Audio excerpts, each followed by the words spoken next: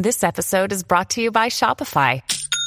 Forget the frustration of picking commerce platforms when you switch your business to Shopify, the global commerce platform that supercharges your selling wherever you sell. With Shopify, you'll harness the same intuitive features, trusted apps, and powerful analytics used by the world's leading brands. Sign up today for your $1 per month trial period at shopify.com/tech, all lowercase. That's shopify.com/tech. That's not America. No, that's not America. What's up, Midas Mighty, and welcome to the Midas Touch podcast. And for those watching live, what's up? Thank you for watching us on the YouTube live version of the Midas Touch podcast, which people seem to truly love. We have an incredible show for you today.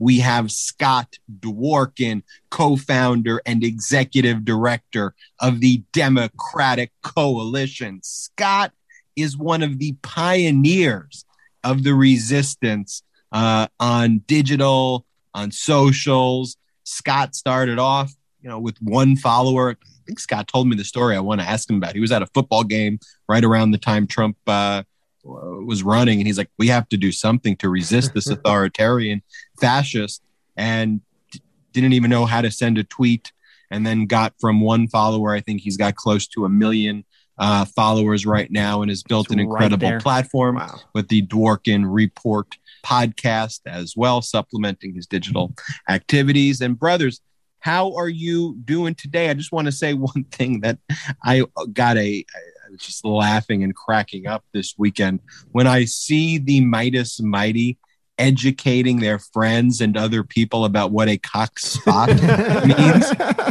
It is our parents, I think, separately texted us and said it kind of sounds weird hearing other people say it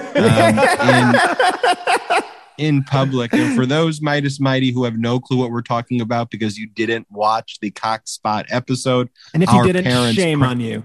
Shame on you. Watch all of the Midas Touch podcast so you can be in on all of the inside jokes. But growing up, our parents taught us, when we were like 4 or 5 years old, that a good parking spot was referred to as a cock spot, spelled C-O-C-K spot. And so our entire lives, we would tell friends and others that that's a cock spot until we realized that that really isn't the way you refer to a good parking spot. But now we've ingrained that in the heads of the Midas Mighty. So it's a movement right now. It's a movement. It's a total movement. It's been amazing to see it. I've been every video, every post about it. I mean, it honestly warms my heart. Should we play the clip? I think Jerry is probably watching right now. Of her. Hi, Jerry. This is a Midas Mighty follower who was introducing cock. I think spot Midas to Mighty her friends. followers redundant. Just Midas Mighty. A Midas Mighty who was introducing one of her friends to a cock spot, and the confusion on her friend's face really made my entire day. This is very funny. Let's play it. It's a quick clip. I think you got a cock spot. A what? A cock spot. Wow. You know what a cock spot is? The perfect cocking spot. I think you're right. It's a movement. It's a total movement. It's a total movement. He's so confused. The poor guy. Of course he's confused. If you just go up to a man and tell him he's got a cock spot, the first thing he doesn't think about is that the parking spot that he's selected. He goes, do I need to see a doctor? There's a spot where? Huh? What's going on? Let's talk about someone who absolutely needs to see a doctor, going in from the realm of Midas Mighty to the realm of what's going on in current events. Someone who needs to see a doctor who need to see him long ago, man, is all of these GQ peers. I don't know if you're seeing with the nothing makes them matter. It's the ultimate litmus test than to see the United States Olympic teams compete for gold medals in Tokyo. I guess it began with, I think it's kind of in the DNA of the GQP just to root against the USA. I mean, at this point, they are pro-Taliban. They're friends with all the bin Laden relatives. They support insurrections. It sounds they love seeing fake. American. Like it sounds like made up, right? You're like, these guys, he's got to be exaggerating a little bit. You're telling me that they're friends with the Bin Ladens. Like, come on. You're telling me that they're rooting against the American U.S. Olympic team, Team USA. Come on. They wouldn't root against the Team USA team, would they? But no, it's actually what's going on right now. It's what we're witnessing with our own eyes. Well, play the clip at the Loser Palooza tour with former guy going after the women's soccer team. The U.S. women's soccer team is a very good example of what's going on.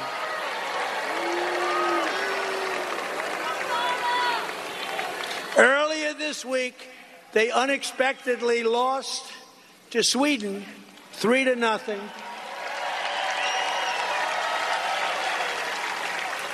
And Americans were happy about it. You proved that point before I even said it. So there you have it, rooting against the women's soccer team, genuinely booing American athletes, not just the women's soccer team, but tons of American athletes cheering for their defeat. Could you imagine we get to this? I mean, it seems to make sense. If you support an insurrection, I assume you're going to root against our team in the Olympics. That's a good point. There's no team they hate more too than the U.S. women's national soccer team. They just hate anybody, who makes a political statement in favor of democracy. They are petrified because they are a fascist movement. And if you start threatening the fascist movement, they take it as offense. So it doesn't matter. Like in Trump's world, and this is part of what fascists do, what authoritarian leaders do. Any dissent needs to be quashed immediately. And it's not about following what's good for the country. It's about following what's good for a single man. So if this is a threat to Donald Trump, if this is a threat to the Republican fascist party, then it needs to be quashed. Even if that means going against America, you need to put your foot down right away. You need to boo that. They are the enemy if they are going against you personally. And the Republicans keep doing this at every stage in the game. They have become increasingly anti-American, and it's shocking to see. I mean, even somebody who I disagree with on basically everything and I thought was a terrible president, Ronald Reagan, would probably be rolling over in his grave right now if he saw what was happening with the Republican Party. They root against the U.S. military. They root for Russia. They mock and attack the Capitol Police. They boo the U.S. Olympic team. They fly the Confederate flag and Trump's flag, and they idolize Confederate generals. And these are the people out there who are calling themselves patriotic.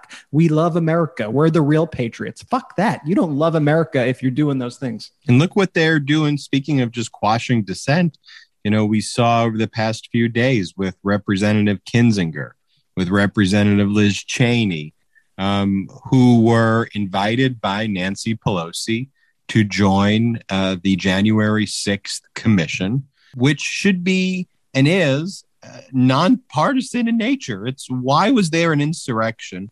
Why did law enforcement officers lose their lives? Why were they attacked? Why were so many people injured? Why did our lawmakers almost lose their lives? Why did the vice president almost get killed? Fairly non-controversial topics where the GQP has full-fledged supported the insurrection now. They're full-fledged in support of Ashley Babbitt and the terrorists who stormed the Capitol. The GQP calls these people political prisoners. They idolize them like they idolize that Rittenhouse.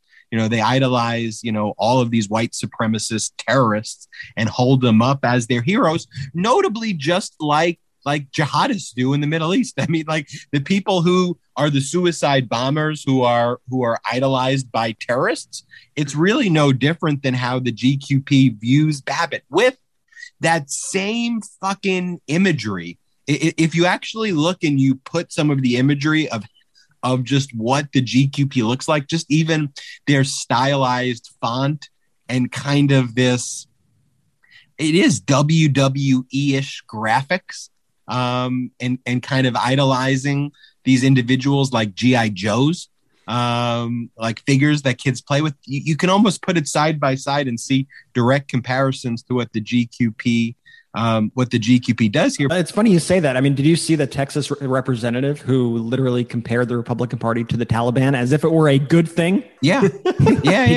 He was talking about a Texas, this horrific Texas law, which is rewarding basically people to become bounty hunters in Texas. And they are giving them $10,000 for reporting people who get illegal abortions under Texas law. Who get abortions, because Texas basically has made abortions because they're illegal. making abortion anybody illegal. who you know who has an abortion or the clinics that give abortions, if you rat them out, you get rewarded with $10,000 that is taken from the person you rat out, so that you're basically creating a police state while also taking away a woman's right to choose.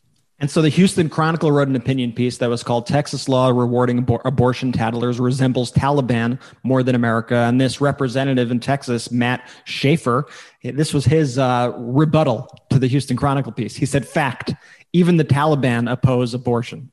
Now, I don't think you want to compare yourself to the Taliban. I don't think that is as good of an argument as Mr. Schaefer thinks that it is. And it goes along with what you're saying. It's that this faction in America is a radical faction, no different than radicalism that we see all across the globe. This is the terrorism that we've been fighting for the past multiple decades. Now it's just here and it's homegrown on our own shores. And we need to be extremely careful and extremely vigilant. And we need to do everything we can to root out the scourge of homegrown terrorism in the United States. Yeah, and look, the GQP are the Taliban at the end of the day. I mean, they have very similar beliefs. They're very similar extremists. They represent a loud, vocal, small number of people who want to subjugate the majority of the population, who just want to have their rights and go out and live normal, freedom-loving lives and to live. And these people are the ultimate death cult. Going back to this January 6th commission, though, Liz Cheney, Adam Kinzinger will be a part of this commission. The commission starts on Tuesday. It will be talking to law enforcement officers who were there, who were attacked, to go over their experiences, what they saw, what they observed. And already there is a push by House Minority Leader Kevin McCarthy, GQPer. And this is a push to punish Kinzinger and Liz Cheney for joining this commission. Now, they've already stripped Liz Cheney of her committee roles. Kinzinger has no voice whatsoever in the party, at all. And now they further want to punish them. I don't even know what the punishment can look like at this point. But the fact that they are attacking these individuals who want to come and get the truth on what happened on January 6th, that just goes to show you can't do any deal with these congressional GQPers if they're retaliating against their own for supporting an investigation into an insurrection. You're telling me I'm supposed to talk to these people about infrastructure? I'm supposed to talk to these people about our defense budget? I'm supposed to talk to these people about health care? These people are psychotic. You can't have any conversation with them about anything. Kevin McCarthy was completely outplayed by Speaker Pelosi here, just completely outplayed. He is totally not in her league when it comes to this sort of thing. This started off, remember, they wanted to do a bipartisan investigation into January 6th. Kevin McCarthy opposed that bipartisan investigation. So Speaker After calling for it first. I mean, we have the clip. Yeah. We have the clip on January 6th or 7th of Kevin McCarthy calling for it. So play that clip. The president bears responsibility for Wednesday's attack on Congress by mob rioters. He should have immediately denounced the mob when he saw what was unfolding. These facts require immediate action by President Trump. Accept his share of responsibility, quell the brewing unrest, and ensure President-elect Biden is able to successfully begin his term. And the president's immediate action also deserves congressional action, which is why I think a fact-finding commission and a censure resolution would be prudent. All right. So there is McCarthy calling for an investigation into January 6th. Obviously, a much different Kevin McCarthy, because Kevin McCarthy just sways with the wind. Whichever way the wind blows in his party, at that point, he thought, oh, maybe people are going to come off of Trump because he committed a terrorist act against the United States. And then the next day, he was back into being the Kevin McCarthy that we know and hate. And so that's him calling for it. And so that's what the plan was. We were going to put together a bipartisan commission to investigate January 6th. McCarthy adamantly rejected it. He opposed it. He started backing Trump's lies, all the big lies about the election loss. So ultimately, Speaker Pelosi decides, you know what we're going to do? We're going to create a select committee because we need to get to the bottom of January 6th. If McCarthy doesn't want to investigate, we still need to get to the truth. This was one of the most horrific attacks ever on American soil. It was an attack committed by American citizens against the American government, and we need to get to the bottom of how this happened.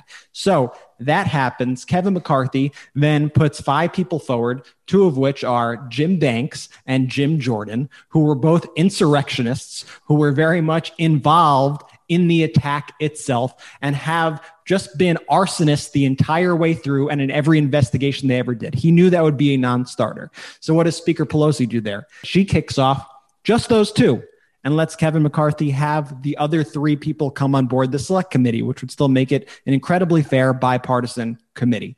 Then McCarthy pulls all of his people out because he's an asshole. And what does Speaker Pelosi do, though? Does she seek retribution against him and say, okay, fine, it's just going to be a Democrat-run only panel? No, she reached out to Republicans who are interested in finding the truth. Speaker Pelosi has outplayed Kevin McCarthy this entire time, and this is a true bipartisan commission to get to the bottom of the truth. And I think Speaker Pelosi has actually handled this brilliantly. I think no one is buying Kevin McCarthy's bullshit on this and his lies about this not being a bipartisan commission. And today he called them Pelosi Republicans. I mean, if you're calling these people Pelosi Republicans, if a pro-democracy Republican is a Pelosi Republican, that says a lot about the other Republicans in the party. If Liz Cheney, she voted 97% with Trump. Liz Cheney, you're calling Liz Cheney a Pelosi Republican is the craziest thing in the world. That just shows that you have become Mr. McCarthy. You have become the party of Marjorie Taylor Greene. You have truly become the GQP. You are psycho. Oh, we have to pull. Can we pull that clip when we had the mooch on our podcast? People just need to just watch that clip. I know it's a throwback, but I need everybody to hear again Mooch's takedown of McCarthy on the Midas Touch podcast. It's one of the most cathartic things, the most 60 seconds of catharticness you will hear today. Just play that. McCarthy has morphed into this principleless coward, okay? But where Kevin is now in his life, he's my age, he's 57, looks like shit, because what happens is when you're working for Donald Trump, he's poisoning you from the inside, okay? Now, the good news is the good Lord saved my ass. I got ejected like an Austin Powers villain. And so I got saved from that shit, but he was putting the poison in these people. And that's why Kevin looks like he's fucking 200 years old. No, I just think the mooch absolutely nailed it.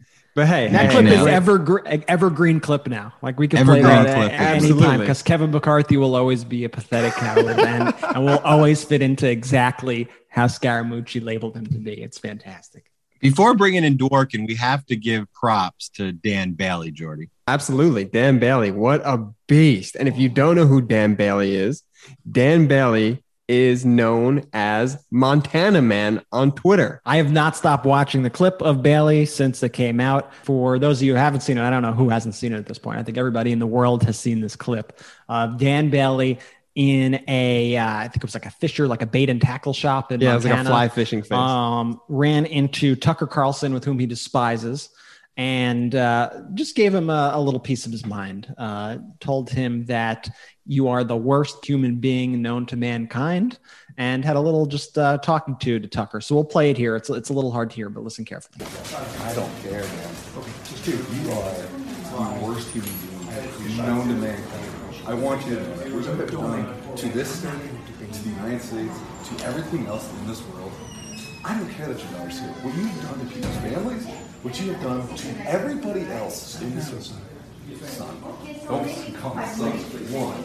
So there you have it. He said, I want you to know that you are the worst human being known to mankind. What you have done to the state, what you have done to the United States, to everything else in this world, what you have done to people's families. And then Tucker stops. First, Tucker right away. Let's break down the game film. Tucker is extremely uncomfortable here. And this is a guy, Dan Bailey, who like has to be the guy who Tucker thinks is his base, right? Absolutely. Like you see Dan Bailey at the Montana bait and tackle shop in his plaid shirt. You think if you're stereotyping, you go, Tucker's probably like, oh, this guy must be a huge, Tucker fan, must be a huge Fox News guy. And then this guy comes up to him and tells him the truth outside of his little bubble. And Tucker is just so shocked. And Tucker immediately puts his hands on the man, which I thought was like a weird defense mechanism. Like he puts his hands right on the guy, and the guy is just very calm and talking to him. First off, these sorts of fights and conflicts are just like hilarious in general to me. Like any sort of public conflict is just inherently funny to me, just regardless of what's going on. And then Tucker doesn't really know how to react. And he says, after he says, you're the worst person known to mankind, first Tucker's reaction is to say, I appreciate that. That's his deflection. I don't even know what he's getting at with I appreciate That's what makes the clip so good is that he's literally just talking. He's just saying, you are the worst human being of all. Just very calm, cool, and collected. And then Tucker notices the camera and he does his weird like cackle Joker sort of smile and laugh and then turns back. And then he calls the guy, he goes, settle down, son, which he's lucky Dan Bailey is a calm, cool, and collected man, because telling somebody settle down, son, to me is recipe for like a punch in the face. Like it is amazing. And by the way, the Dan Bailey dude's a big dude. I don't know how tall Tucker is, but Dan Bailey was looking at least 6'4", 6'5". I really want to know what happened after the clip cut off, because the clip cuts off and Dan is still talking to Tucker. But I love that sort of confrontation, honestly. Like I think that all these people should be approached every single day outside of their bubbles in a polite, calm manner, the way Dan Bailey did. But I think too often Tucker is able to hide behind the Fox News desk and he's able to just spew whatever sort of hate and lies and division he wants. And he thinks he gets a free pass in the world. And he tried to use his daughter in the clip to get a free pass saying, oh, my daughter's here actually. Da, da, da, da, da. And it's like, okay, my problem's with you. I'm not talking to your daughter. Your daughter's in another place of the store. Let's chat about this. And I mean, it's really the only way to break through to these people and show that they're actually impacting people's lives. Like they don't realize it. As Swalwell said on our show, they think this is all some WWE style bullshit show, but they are affecting real people's lives and they are killing people, quite frankly. Yeah. And someone like a Tucker Carlson got the vaccine and the Hannitys of the world got the vaccine. These are people who are laughing at their viewers. It's exactly what Congressman Swalwell said. These are people who think this is all a game and are literally kind of pillaging and robbing their base and spewing lies. It's just interesting too that amongst the members of Congress from the GQP, you notice when they're asked the question, well, have you gotten the vaccine? Their response is always the same.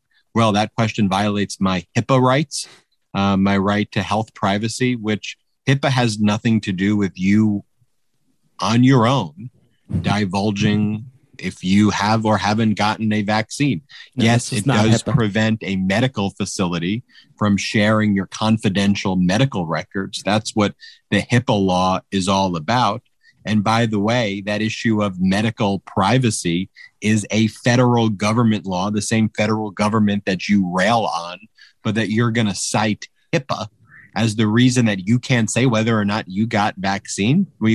How cowardly is that? If you don't believe in the vaccine and you're out there spewing this anti-vax lies that you're out there telling about, and somebody asks, so you've told everybody, don't get it and don't trust it. Did you get it? And you go, I cannot answer that question because of HIPAA. That's kind of like taking the Fifth Amendment. It's kind of like, pleading the Fifth, and you have every right to plead the Fifth. And you have every right to not say whether or not you received the vaccine. But the person waives the Fifth Amendment when they go out and start talking about what they did or didn't do. You could waive that right. In the same thing here, morally, you waive that right the moment you go out and you inspire people not to take the vaccine and then you get asked the question. That's the thing at the end of the day, why Democrats and the coalition we are building is going to win. Because at the end of the day, we're not cowards. We stand behind our principles. You want to ask me if I got a vaccine? Tell you, yeah, of course I got the vaccine.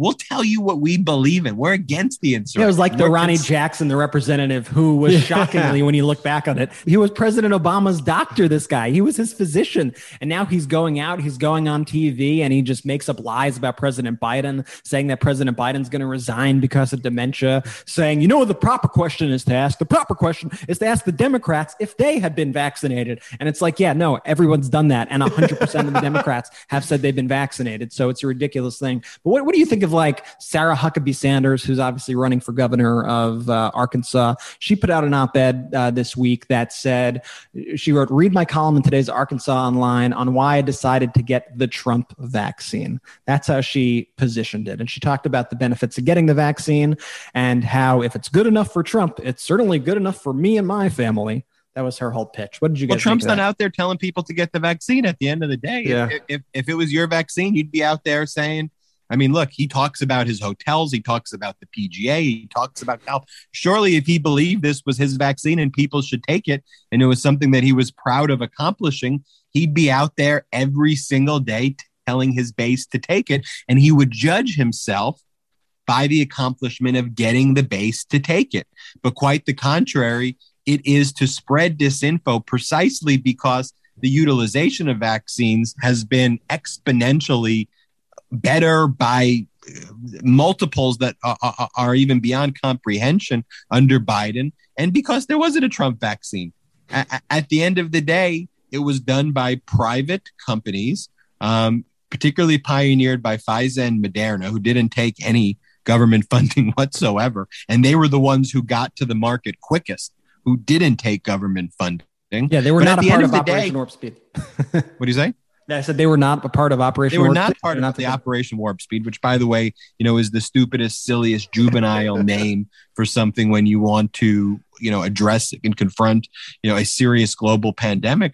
But at the end of the day, I'm not out there, you know, saying, you know, I need to just, it's all Biden's. It's all Biden's. Give Biden credit. At the end of the day, I'm applauding Biden for getting the vaccine out to the people. That's what I'm applauding him for, is saving lives and saving people's lives at the end of the day. And so, look, if at the end of the day she wanted to call it a Trump vaccine and encourage people to take the vaccine publicly, now with a muddled message, call whatever the hell you want to call it. I want to get people healthy. But at the end of the day, her base is spreading lies and disinfo and are killing people. And they've done so to a degree that has made it virtually impossible for anybody to break through. And to that end, Brett, play the clip from the Alabama governor. And the Alabama governor today, you know, she was asked about the vaccine. Governor Kay Ivey. Let's listen to what she told reporters. The new cases in COVID are because of unvaccinated folks. Almost 100% of the new hospitalizations are with unvaccinated folks. And the deaths are certainly occurring with unvaccinated folks. These folks are choosing a horrible lifestyle of self-inflicted pain. Besides, you know, this emotional plea you just gave us, what is it going to take to get people to get shots in arms? I don't know. You tell me. Folks supposed to have common sense. But it's time to start blaming the unvaccinated folks, not the regular folks. It's the unvaccinated folks that are letting us down. That's it. Governor Kay Ivey, Republican governor from Alabama, you know, sounds like a Democrat, right? If you were to say this is what's so crazy it shouldn't about sound that. like a Democrat. This should sound like a normal human being. That's what's so crazy about that. If you were to say, without even telling somebody the state, you were to say, what political party do you think this person's from? Unquestionably, you would say Democrat, which is absurd. We should almost we should like just clip off that 30-second segment, put the big R next to her name, write her name out, where she's from, and just air that on TV. Yeah, I mean, the problem is, though, is they have seeded so much disinformation into their followers right now, the GQP. It's that anytime somebody comes out now, they're like, oh, we lost one. Oh, look, they gave You're in right, to yeah. the globalist, whatever. Da, da, da, da. Like they just get angry at the people who then start pushing them to be healthy.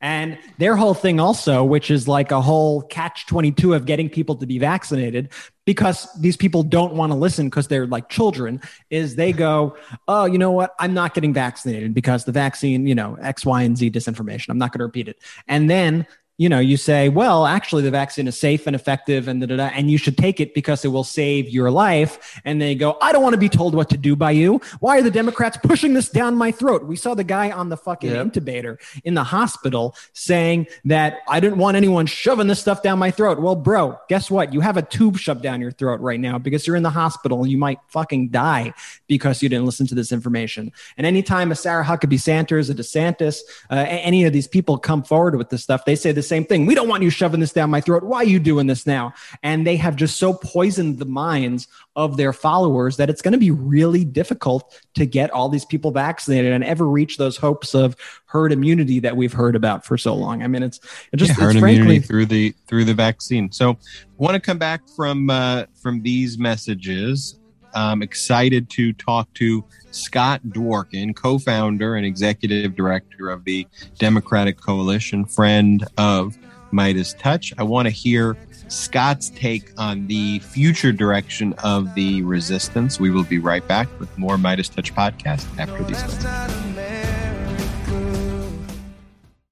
What's up, Midas Mighty? Have you checked out the Midas Touch store yet? You could do that at store.midastouch.com. We got all the best pro-democracy gear out there. Ben is wearing one of our retro designs right now. Jordy is rocking our Vaxxed and Relaxed tees, which you can get on the store right now. But we got plenty more where that came from. And this is breaking news. Our red, white, and blue Vax wristbands are shipping now. Thank you for all your patience. We are so excited to get those out to you. And we will only be selling those till the end of this month, July. So if you want one of those red, white, and blue Vax wristbands, make sure to go to store.midastouch.com. Jordy, what else we got up there right now? We got our Vax and Relax. We got our Club Democracy. We got it all up there. And we got the really cool Vax AF mask. So definitely check that out if you get a chance. Store.midastouch.com. That's store.midastouch.com. Thanks, guys.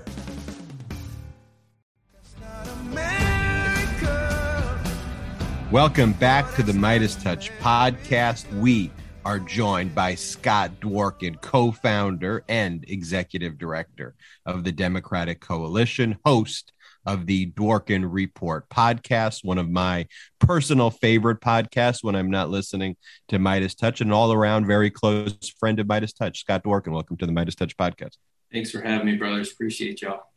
Scott, just want to start off by saying thank you for your support of Midas Touch. For a long time, you've been the leader, in this space, the leader of the resistance online, on digital, and you created an incredible platform. And it was an honor that you would showcase our work in our early stages. And just developing this friendship with you over the past 18 months has been something that I've truly looked back on as one of the proudest things when I look back at what we've accomplished on Midas Touch is just building a friendship with you.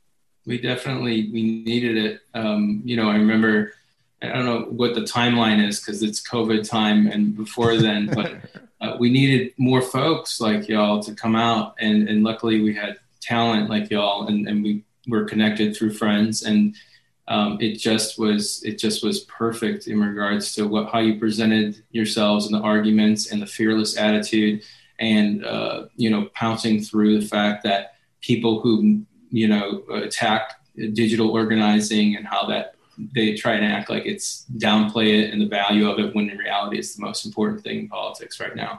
It really is. I'll just say this, and I know that some people may not agree, but most would. Joe Biden is in the White House now, thanks to y'all's efforts. And I know it's a team effort and whatnot, but he would not be there. We would not have won Georgia. We would have not have held the House and won the Senate without y'all's help. And that's just a fact. No, we greatly appreciate that. And our view was we had to stop sitting on the sidelines and just do something out there. And there are so many great organizers, so many great digital activists, so many great activists who were in communities, Black and brown activists who deserve, huge amounts of credit. And at the end of the day, it's people just coming together to do something. As we tell them, just do something. And that was really how the Democratic Coalition formed. I mean, really a pioneer in this space. I mean, when nobody was doing what you were doing on social channels years ago. So for all the people out there who don't know what the Democratic Coalition is, one, they must be living under a rock, but we understand podcast audiences may be a bit different. So just tell us what the Democratic Coalition is for those who may not know. Sure. Well, we're an activist organization that helped organize the resistance against Donald Trump. We were formed in early 2016 by bunch of different political consultants. I was in politics since 2002 now. So what happened was I went to a football game in North Carolina, and I saw a bunch of people waving around Trump flags. And until then, I was in the bubble, and people were like laughing about it and being like, "This guy's such a joke. Look at these ugly red hats." And then when I remember seeing people and even friends that I knew from college waving around his flag, having their hats on, and with the enthusiasm that we had with Obama in 2008. And I was terrified. And I called some friends, John Cooper, Nate Lerner was involved, Jared Geldner, who's since passed, Chuck Westover, and some other people who we got together, we had a meeting. And I was like, listen, like, they're not taking him seriously. We need to do what we can to try and stand in his way. And so that's what we were trying to do. We started on Facebook, and then Chuck was like, hey, you know what? You should try tweeting. And I was like, no one's going to read anything I have to say. And so then I guess there was a guy who was a West Virginia delegate who threatened Hillary and said that she should be hung on the Washington Mall. And I was like, okay, this is going to get a lot of people hurt. Like, we can't just sit back here. So what can we do? If anything, like, let's look at every option we have available. Let's look at this guy. Let's find out more about him and why he said this. And we found out that he was a pilot for a commercial airline. So we're like, okay, we should publicly push. I think it may have been United. We should publicly push them to suspend this guy for this kind of rhetoric.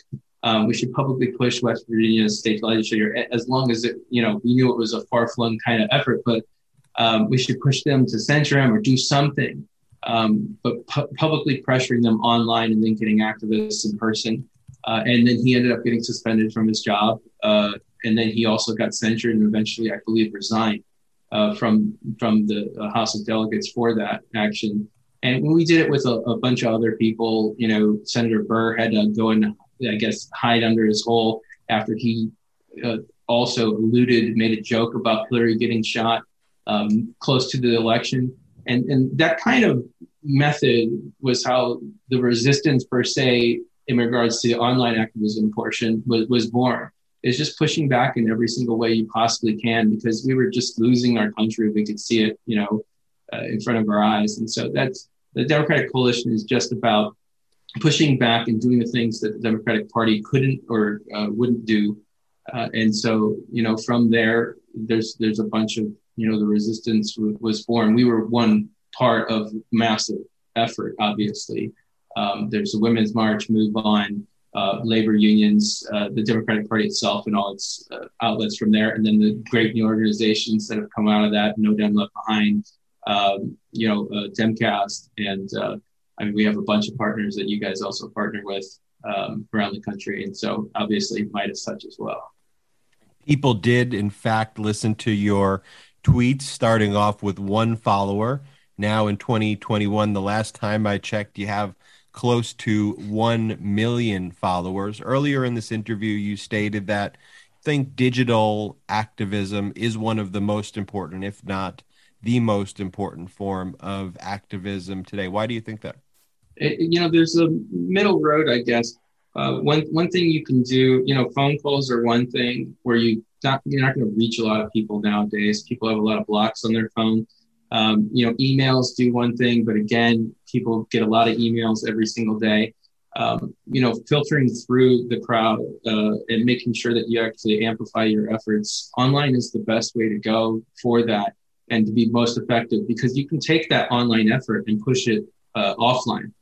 We had an example is when we heard the rumor that Mueller was going to be fired, we just set up an alarm kind of system and got every organization. We just pushed that real hard. And there had to have been hundreds of thousands of people that came on the streets and peacefully protested for that. He did not fire him. And I'm not sure if he actually was going to fire him, but I'm sure he wanted to fire him, since day one.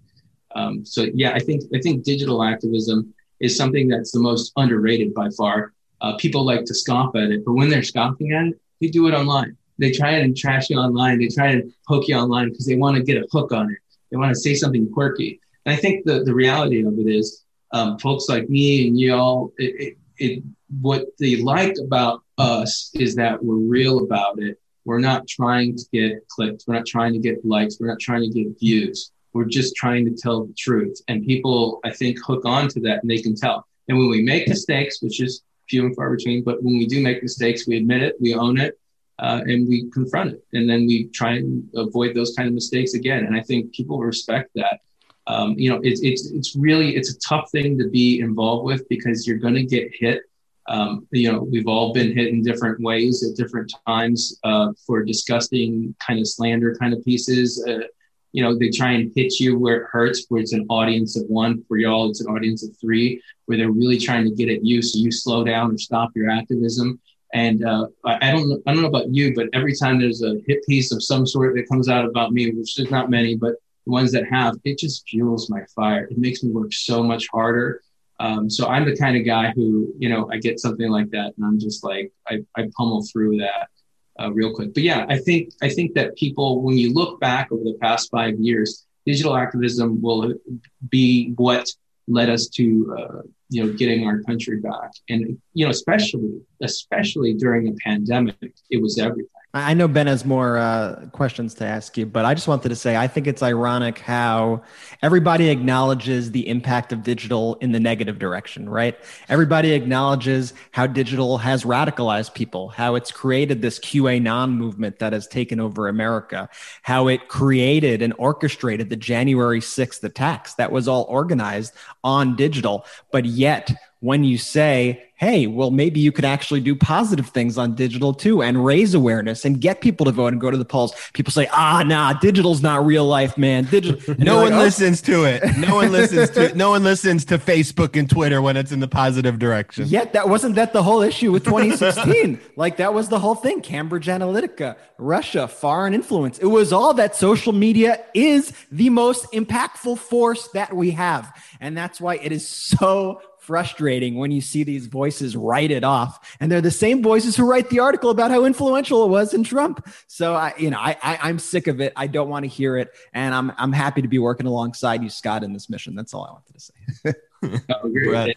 I think there's been, just from my account, 5 billion impressions, and I'm like, you're going to make an impression with 5 billion impressions, let alone like last 4 months on the weekends and Saturdays and Sundays, just for fun. I started asking questions about silly stuff like burgers or hot dogs or something along those lines. We've had hundreds of people who, whether or not they really did this or not, I'm not sure. Some of them sent proof with their cards or whatnot, but people got vaccinated. And that is just the most touching thing of people who were not vaccinated. They're like, I saw all these people talking about how they got vaccinated and it made me want to get it. And I talked to my grandma and whatnot.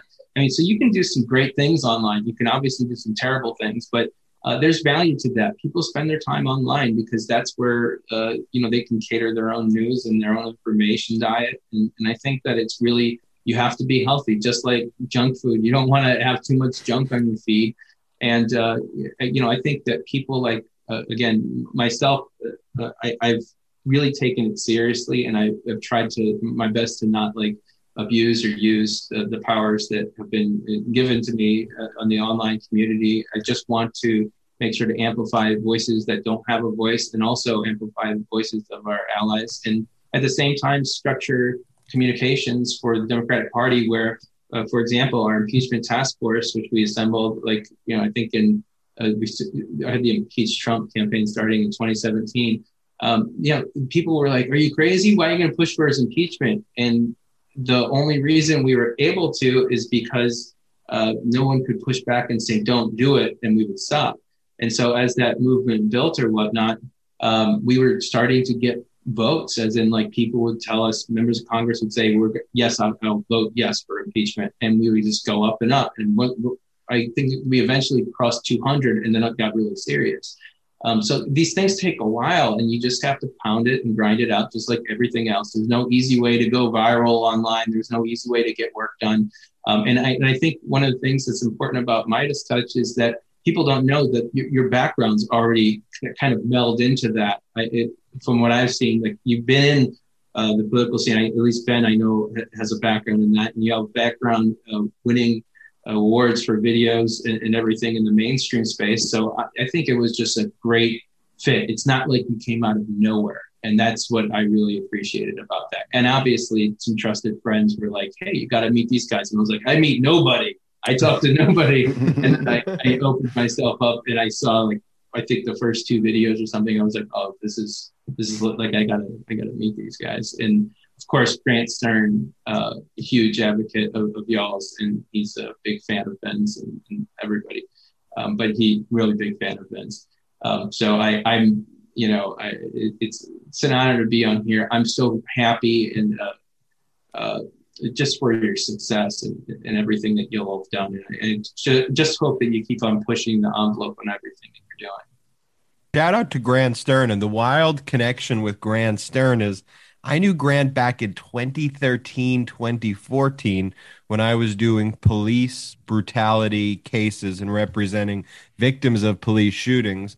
And Grant had started or was leading a blog called PINOC, Photography is Not a Crime, which focused on how we need to be having body cams and videotaping police to hold them accountable.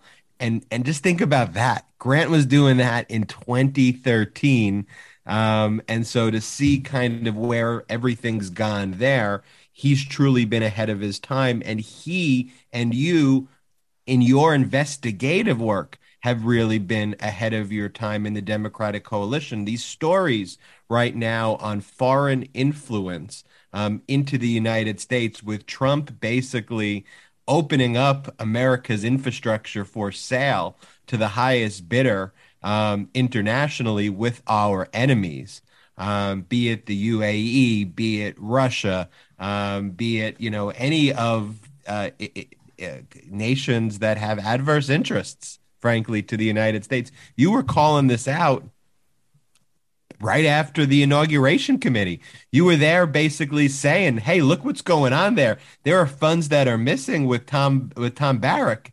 And so we see all of this coming full circle. Of course, Tom Barrack today went into court for his arraignment in the Eastern District of New York. Do you think that's just the tip of the iceberg? Absolutely, for sure. I think that one of his charges was obstruction of justice. I'm pretty sure that everybody in the Trump administration has to lawyer up immediately. Now, most of them have criminal defense lawyers on because they're criminals, but I would assume that they need to hire them immediately because it's early on, right? And they're catching up to everything. So in the timeline, I would assume that we expect more indictments. I mean, just based on the fact that it took a while. I remember when it was before the election and we had filed the FARA against Flynn for being a foreign agent. And now our lawyers and our team were like, you got to file this because of the Turkish and Russian connection that he has here. And he got paid money and he wasn't a registered foreign agent. And I was like, I don't know what that means, but that sounds good. And I remember we rushed around and we filed it. And people were like, well, I don't what does this mean?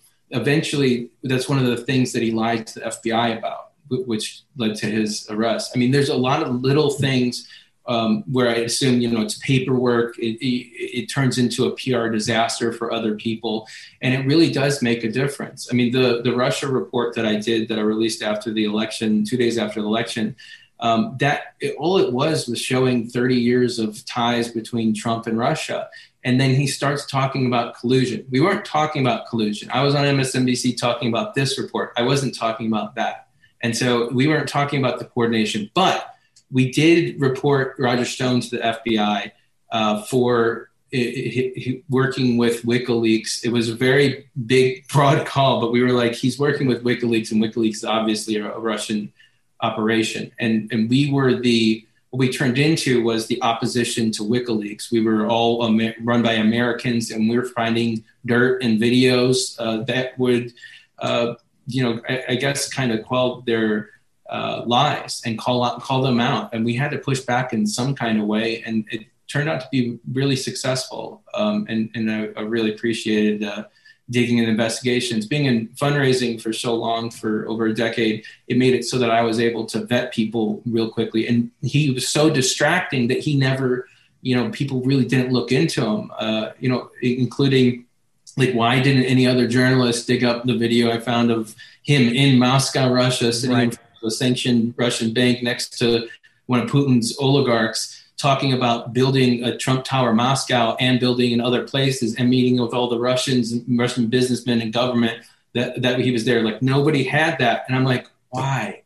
And it's just because the effort wasn't there. The distraction machine was there, and the propaganda machine was just full-fledged. And so it really was a great effort. We are going back into investigations now, but we've obviously been more focused on social media organizing over the past few years. And Scott, do you feel vindicated after these last few years, after seeing this recent Guardian article come out, basically confirming the document from the Kremlin leak, confirming their influence over Donald Trump in the 2016 election? I mean, as you were saying, you've been calling this out since the very beginning, and you got a lot of pushback, especially from the Trump camp on the right, but also from people on the left who said, oh, these are conspiracies, this is crazy. But now it's all out there in writing. Vindicated. Not, handcuffs have to be involved for that to really sway, and maybe even conviction at the time. But it was a very lonely island. I'm in the halls of Congress screaming at members of Congress and their staff about, you're not listening. Some people who actually were listening. You might know Eric Swalwell. You might know Adam Schiff. You might know Speaker Pelosi. I mean, these are people who are taking this stuff sort of seriously. It was an onslaught. Even the Russian embassy in the UK tweeted it out about me, saying, hey, keep calling Putin's puppet, with Leo DiCaprio from The Great Gatsby cheersing. And then I ended up being targeted in one of the more trolled accounts in America. I don't think not just because of that, but that was just an example of the weird kind of things going on. It's nice to see people taking it seriously now, and I'm glad that we're making an effort to fight against that. I think one of the worst things was when the Russian government was just publicly out there, going against me and the coalition. The United States government did not have our backs at all. People laughed at me. They did not take it seriously. I had to go into hiding different points because of threats to my life, which I've had countless. And I don't talk about that very often because it sometimes encourages more. And I don't like playing with fire, but there's been, the most creative and disgusting death threats made against me. So it does vindicate me in that way, where it's like, getting called fake news, or like, you're just a conspiracy theorist, that kind of stuff. I mean, that just drove me more to get the facts and get proof. And it's hard to dispute photos and videos, but they did, and they constantly would do that. But, in the end, even when they had Republicans in control of our entire government, the public was able to pressure everybody into appointing Mueller, into having Sessions recuse himself, into us doing an investigative report on Devin Nunes, and a couple hours later in his fake recusal. We were able to move the needle then. And I think we're going to be able to move it even further now, because I think when the expansive truth about what really happened behind Russia, like it's worse than we would ever imagine. I mean, there were people that were Kremlin linked that were in the White House with Trump working there. And so that is obviously concerning, and there's more that's going to come out about that. But even like Boris Epstein, I mean, he used to work in Moscow. He's a Russian, and obviously there's two other Russian assets who are there, which are Jared Kushner and Ivanka Trump. If the resistance the past 4 years was resisting Trump and trying to get Trump out of office, what is the resistance now with the President Joe Biden? What does it stand for? Yeah, it's a really hard transition from resistance to leadership. And it's hard to get that. But I think it's still going to be the resistance. And it may just entail us resisting against some things that Joe Biden's doing, us resisting against Joe Manchin, us resisting against cinema in regards to the filibuster. Like, these are the examples of the campaigns that we can really focus on our energy and also promote these entities. And that's the hard kind of thing. It's not really resisting when you're promoting, but you are, because it's the right thing to do. So I could see us, we looked at rebranding, potentially calling it something else, and people just are really into this kind of lane. And what we've seen, a majority of people want to keep with the resistance. Now, I think with everybody getting vaccinated, there's been less focus on the efforts because we can't also get in person. And that was a big part of the resistance and the efforts that we had. So I think when we get out of this COVID hole, you're going to see the biggest movement in the history of the United States of America come out and come forward. And it's a coalition of everybody, every good person in America. But I think once we get out of this kind of COVID hole, we'll be able to see that resistance come forward. But as of now, we're still the biggest online, advocate for President Biden, for Speaker Pelosi, and the Democratic Congress. And we're their biggest allies and supporters as well. But as you've seen lately, they were talking about just doing extra committee work in regards to the investigations. And without anyone kind of approval, we were like, no, we need a special committee. And we pound it home. And I think online then turns to the news, then turns, people want to repeat that in the written because they want it to trend. So making sure we talk about that, making sure that we have some kind of truth behind everything. So it's the road is really, I think we need to cut ourselves some slack. There was an insurrection. There was another impeachment. We had a transition without a transition. So they're still getting their footholds in there. Right. And so we have a ways to go, obviously. But if you want to look down the steep hill that we've climbed, if you want to look down to 2017, right after inauguration, when we're talking about alternative facts, I think that was the first moment that day when I was on MSNBC sitting next to Joy. And I saw the clip for the first time of Kellyanne Conway saying alternative facts. And she said, and it was the first time Joy saw it too. She's like, so what do you think about this, Scott? And I was like, resign. She just resign. These lies are going to kill people.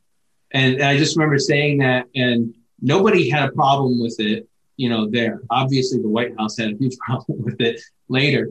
I didn't, because it ended up sadly being true. And then what do you think will happen tomorrow for the January 6th commission with law enforcement? I think it'll be the breakthrough that we needed in regards to ridding of this propaganda culture. I think there's not going to be a distraction that Republicans are going to be able to sway. I think that they're going to realize that this is a maybe not intended to be a shock and awe moment, but when you have police officers talking about how they were assaulted, racist insults and things like that, when you have these videos and photos and everything, the proof, and you don't have their fake rebuttal, you don't have their circus on the other side, I think this is a bigger game changer than they ever thought. The biggest mistake that McCarthy ever made was to play chicken with Speaker Pelosi, because he was like, oh, I'm going to call her bluff with Jim Jordan and Banks. There's no way she'll deny these 5. And then she did. And then he made the stupid decision of oh, well, then I take them back. She's like, all right, well, I'm going to start talking to Republicans. Now Kinzinger and Cheney are on board. And for all we know, other Republicans might join as well. But it's a bipartisan committee. And they're not going to have, the Trump Republican side of the party is not going to have a say in it. And also, I checked, they can't start an investigatory committee or whatnot. It would have to be like a campaign committee of sorts. And if they did, I've just been reassured by a couple of different Democratic members of Congress that would be investigated immediately as well. Because all it will be used as a propaganda outlet. Look at these pieces of paper we have with the congressional seal that says that this is a sham, that kind of stuff. And so I think that it's going to be bombshell after bombshell after bombshell. I mean, what do you think when, Harry Dunn, Capitol Police officer, 6'7", 350 pounds, is going to be up there talking about how he has PTSD and depression, and how people threaten his life, and how, the day's over. He had been working 18 hours and he's sitting there and he's crying, he's laughing because it's kind of over. He can contact his daughter, and, he's trying to talk to her on the phone or whatnot. And he's like wiping the sweat and the tears away, and on your hands. And this happened a lot on his hands with all the orange from all the buildup of all the pepper spray, the bear spray and everything. And it's just like, he's like, I'm fine, I gotta get up here. So, I mean, there'll be those kind of details that come out where the humanity is going to be reinstilled in this country. And it's on us, as in collectively in the resistance and elsewhere, to make sure that that messaging comes through and it's broadcasted far and wide. But I think this is a turning point in America. I really do. This is a bigger deal than I could ever imagine for tomorrow. I think it's really a backbreaker for the entire Republican Party. I think you said it best there, Scott, fighting for our humanity back. And in many ways, you have the resistance, which is framed in stopping something, preventing something, in this case, authoritarianism, the Trump cult, the distortion of our democracy in favor of totalitarianism. That's what we were facing. But on the other end, what you're fighting for, what we're fighting for, what everybody listening to this podcast collectively is fighting for, is really just our humanity. And at the end of the day, that's bipartisan. Get the vaccine because we want you to live. Yeah. We don't want you to die. At the end of the day, tomorrow, we support the brave Capitol police officers and metropolitan police officers who stood up in the face of evil that was caught on tape. And we support peace in this country so we can all just go about our lives and go to the park. You mentioned the baseball game where you had this idea of, hey, or the football game of, hey, I need to start this entity because fascism is going to take over this country. I think we all just want to go to a game, a baseball game, a basketball game, and focus on the score. And ultimately, that's why you've sacrificed, your time and effort to do this. And we're grateful for your efforts there, Scott. Thanks. Yeah, it's been some fun 20-hour days for 5 years. I mean, I got to give props to Chuck Westover. Chuck Westover is the hidden gem of the online organizing. He really deserves a lot of credit. We're talking about 5 years, no days off, 2 kids, wife at home, and like constant picking up his phone. Same thing with Grant's turn as well. Grant, there's a funny one. It was Christmas Day. It's 4:30 in the morning. I'm like, oh my gosh, I think I found something. He thinks before the election, and he's like, oh, he's awake. He's working already. And it's just amazing to see the work effort. And I just am. I knew as like I don't know. At some point, I guess I just want what's best. Like people say, oh, why are you pushing vaccines so much? And it's exactly why what you said, like, because I want you to live, like, and I want other people to live. And I stop being a selfish jerk and think about this. And as I talk to more people who are unvaccinated and why, the reason why is Fox News and its affiliates and it's I guess accomplices. Because it really is a Fox virus. Like they have hit it so hard that all I'm hearing back from people are Fox News talking points, the Republican Party talking points. And I don't know exactly where they're going to find new voters when these people are getting sick and they're dying. And I don't find any joy in that. I know some people are like, oh, well, they're in this in their own. I refuse. I will never give up on getting people vaccinated because it's the right thing to do just in general for everything. There is a right and a wrong side of things here. If you're anti-vax, we don't care, be quiet. At the same time, we want to make sure that we have a good ending here. Dworkin, thank you for joining the Midas Touch podcast. Scott Dworkin, of course, is the co-founder and executive director of the Democratic Coalition. Make sure you follow Scott Dworkin. I mean, you probably are already. And check out the podcast, the Dworkin Report. If you like the Midas Touch podcast, I promise you will be a fan of the Dworkin Report podcast. Thanks again for joining us, Scott. Thank you for having me. And if I'll just say, y'all are patriots, and I've always got your back. And that was earned. That's not something that's like given. Y'all have been in the dirt with me and in the mud, and I'll never forget that. And I'm forever thankful for you guys. Thank you, Midas Touch. I really appreciate y'all. The same with you, Scott. We are shoulder to shoulder from here until you get sick of us. We will be right back after these messages. What's up, Midas Mighty?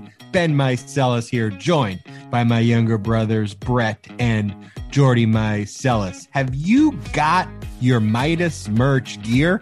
If you haven't gotten your Midas merch gear, I don't know what's taking you so long.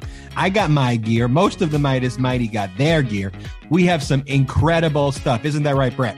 That's right. And with the new CDC guidelines that say you no longer have to wear masks indoors or outdoors if you've been vaccinated, a lot of people have been asking us, how do you let people know you've been vaccinated? How do you know if you're around other vaccinated people? A lot of people are concerned. But, we already thought about this, guys. We got our Vaxxed and Relaxed merch line. You could get it now. If you still want to wear masks, if you still feel comfortable wearing masks around indoors or outdoors, we got the masks, we got the tees, we got the shirts, we got it all, and we got more on the way. So let people know you've been vaccinated. Shop at store.midastouch.com to get yours. And that's not all we have. We got the Club Democracy gear. We got the Shout Out to the Midas Mighty gear. We got it all. Go check it out. That's store.midastouch.com.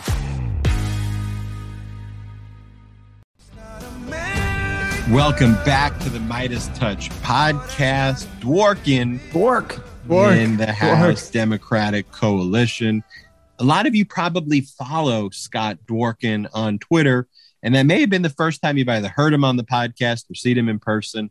He truly is someone who has dedicated his time, passion, and commitment to fighting for Democrats, to resisting fascism and authoritarianism, and truly does deserve a lot of credit for the digital advocacy he builds. I remember just even early on, Brett, when Midas Touch would post a video, if you would get a Dworkin retweet, that would have to be earned. Dworkin retweet. And we got a lot of love from Dworkin and Dem Coalition early on, which really helped fuel our growth. So thank you so much to them. And yeah, I mean, they were kind of one of the only ones in this space in like 2016. And so for them to be so prescient about the importance of digital and to be on it for so long, I mean, we so value their friendship. We love everything they're doing. And it's really an honor to work with those guys, honestly. And that's the coolest thing for me too, Scott. He just has such a great fundamental understanding of the space that's so fascinating when he lays it out there for you and just sort of explains it in terms that everyone can understand. Also, what's cool? Like we're stronger when we're together, right? Yep. And it's so easy when a group like us comes out from seemingly out of nowhere, right? Like we kind of rose pretty quickly after doing this last year. Everything happened kind of quick. A guy like Dworkin, who's been doing this for the past 4 years, could have viewed us as a threat, right? But no, he was the opposite. He was so accommodating. He helped spread our message to a wide audience. And I think that is what we need more than ever. We need, and I think that's why the name of his group, the Democratic Coalition, is so apt. We need a coalition of pro-democracy forces to come together. We don't need any of this infighting that you see out there. We need people to come together because our democracy is on the line, and we are stronger when we are working towards the same mission together. And here's the mission. If you choose to accept, which I hope you do, because it's very simple. We need this message going to self-destruct after 60 seconds? I hope the GQP will self-destruct after 60 seconds, but they're not. They are, as I mentioned on social media this weekend, though, they are in a death spiral. there is a reason why they have such a muddled message, and why you see a lot of GQ peers who are also coming out now and changing their positions on things like the vaccine, which is good, but they're also fighting each other because they realize when you kill your voters, that is bad. And that ultimately Americans, when we're looking to decide who we're going to vote for, one of the key things is who's going to keep us alive. That's kind of the threshold on the hierarchy of needs. Survival is the threshold hierarchy before we get into these other nuanced political debates. Yeah, I'd say that's number one. Wanting to live, I would say, is certainly a number one priority for human beings. And while that could seem almost parody that somebody would be against that concept, what constantly comes out of this GQP is, if I die, I'll die. If I'll die, that's what was planned for me. And as Jim Acosta said, you don't have to die. Why do you believe you have to die right now? That's an absurd way of thinking about things. And in this disinfo echo chamber that's been created, the very value of the living, the value of life, the value of tomorrow has been really taken away from a lot of people in their subservience to Donald Trump. Look, your stupid fucking cult leader wants to live tomorrow. When he had COVID and he almost died, he got every medication that Americans weren't given at a critical time. And but for that, he would have been killed at that time. He wants to live. He wants to live in mansions and drive around in sports cars and private jets off of the money he grifts and steals from you. That's what he wants to do. We want to just encourage you to live. We want to encourage your families to prosper. And we just want to have civil, humane discourse and not have to deal with just crazy shit. So I think we're going to win in 2022. I truly do. I think we're going to hold on to the House. And in fact, I think we're going to make gains in the House because people look at this GQP party and go, they're crazy. And their voters don't even believe in voting anymore. So it's a combination of those factors that's going to be helpful. But let's not lose our spirit. And we need groups like the Democratic Coalition. We need you out there exposing these GQP crazy people because you got people like Wendy Rogers. This is what she took time to tweet over the weekend. While most Americans were focused on what can we do with how do we have a great weekend with our family? How do we maximize the time spent with them on this weekend as we start nearing the end of the summer? This Arizona State Senator Wendy Rogers writes the following, tweets it out. I like Indians and I like Redskins. I like Aunt Jemima and I like Uncle Ben. I like Robert E. Lee and I like Stonewall Jackson. I don't like traitors who hate America. Stand up for our culture. Now, just pause. She took time out of her day to write that thought. That thought crossed her mind. I mean, crosses her mind every second. She's as racist as you can be and as big of a traitor as you can be. But she goes, this is the message I want to put out over the weekend. Like, not like have a great weekend or like what water sports are you playing this weekend or, it's a beautiful day outside or like, hey, what's going on? Or like, hey, let's come together for unity. Let's make sure we're safe from foreign adversaries. No, she writes, I like Indians and I like Redskins. That sounds like a racist 5-year-old ranting and raving. And maybe there's a small group of Americans who look up to that and go, yeah, it's part of the, that fascist weirdo cosplay, thread in America, but that's not where most Americans are. But break it down. She's basically saying, I like Indians, I like Redskins, I like Aunt Jemima, and I like Uncle Ben.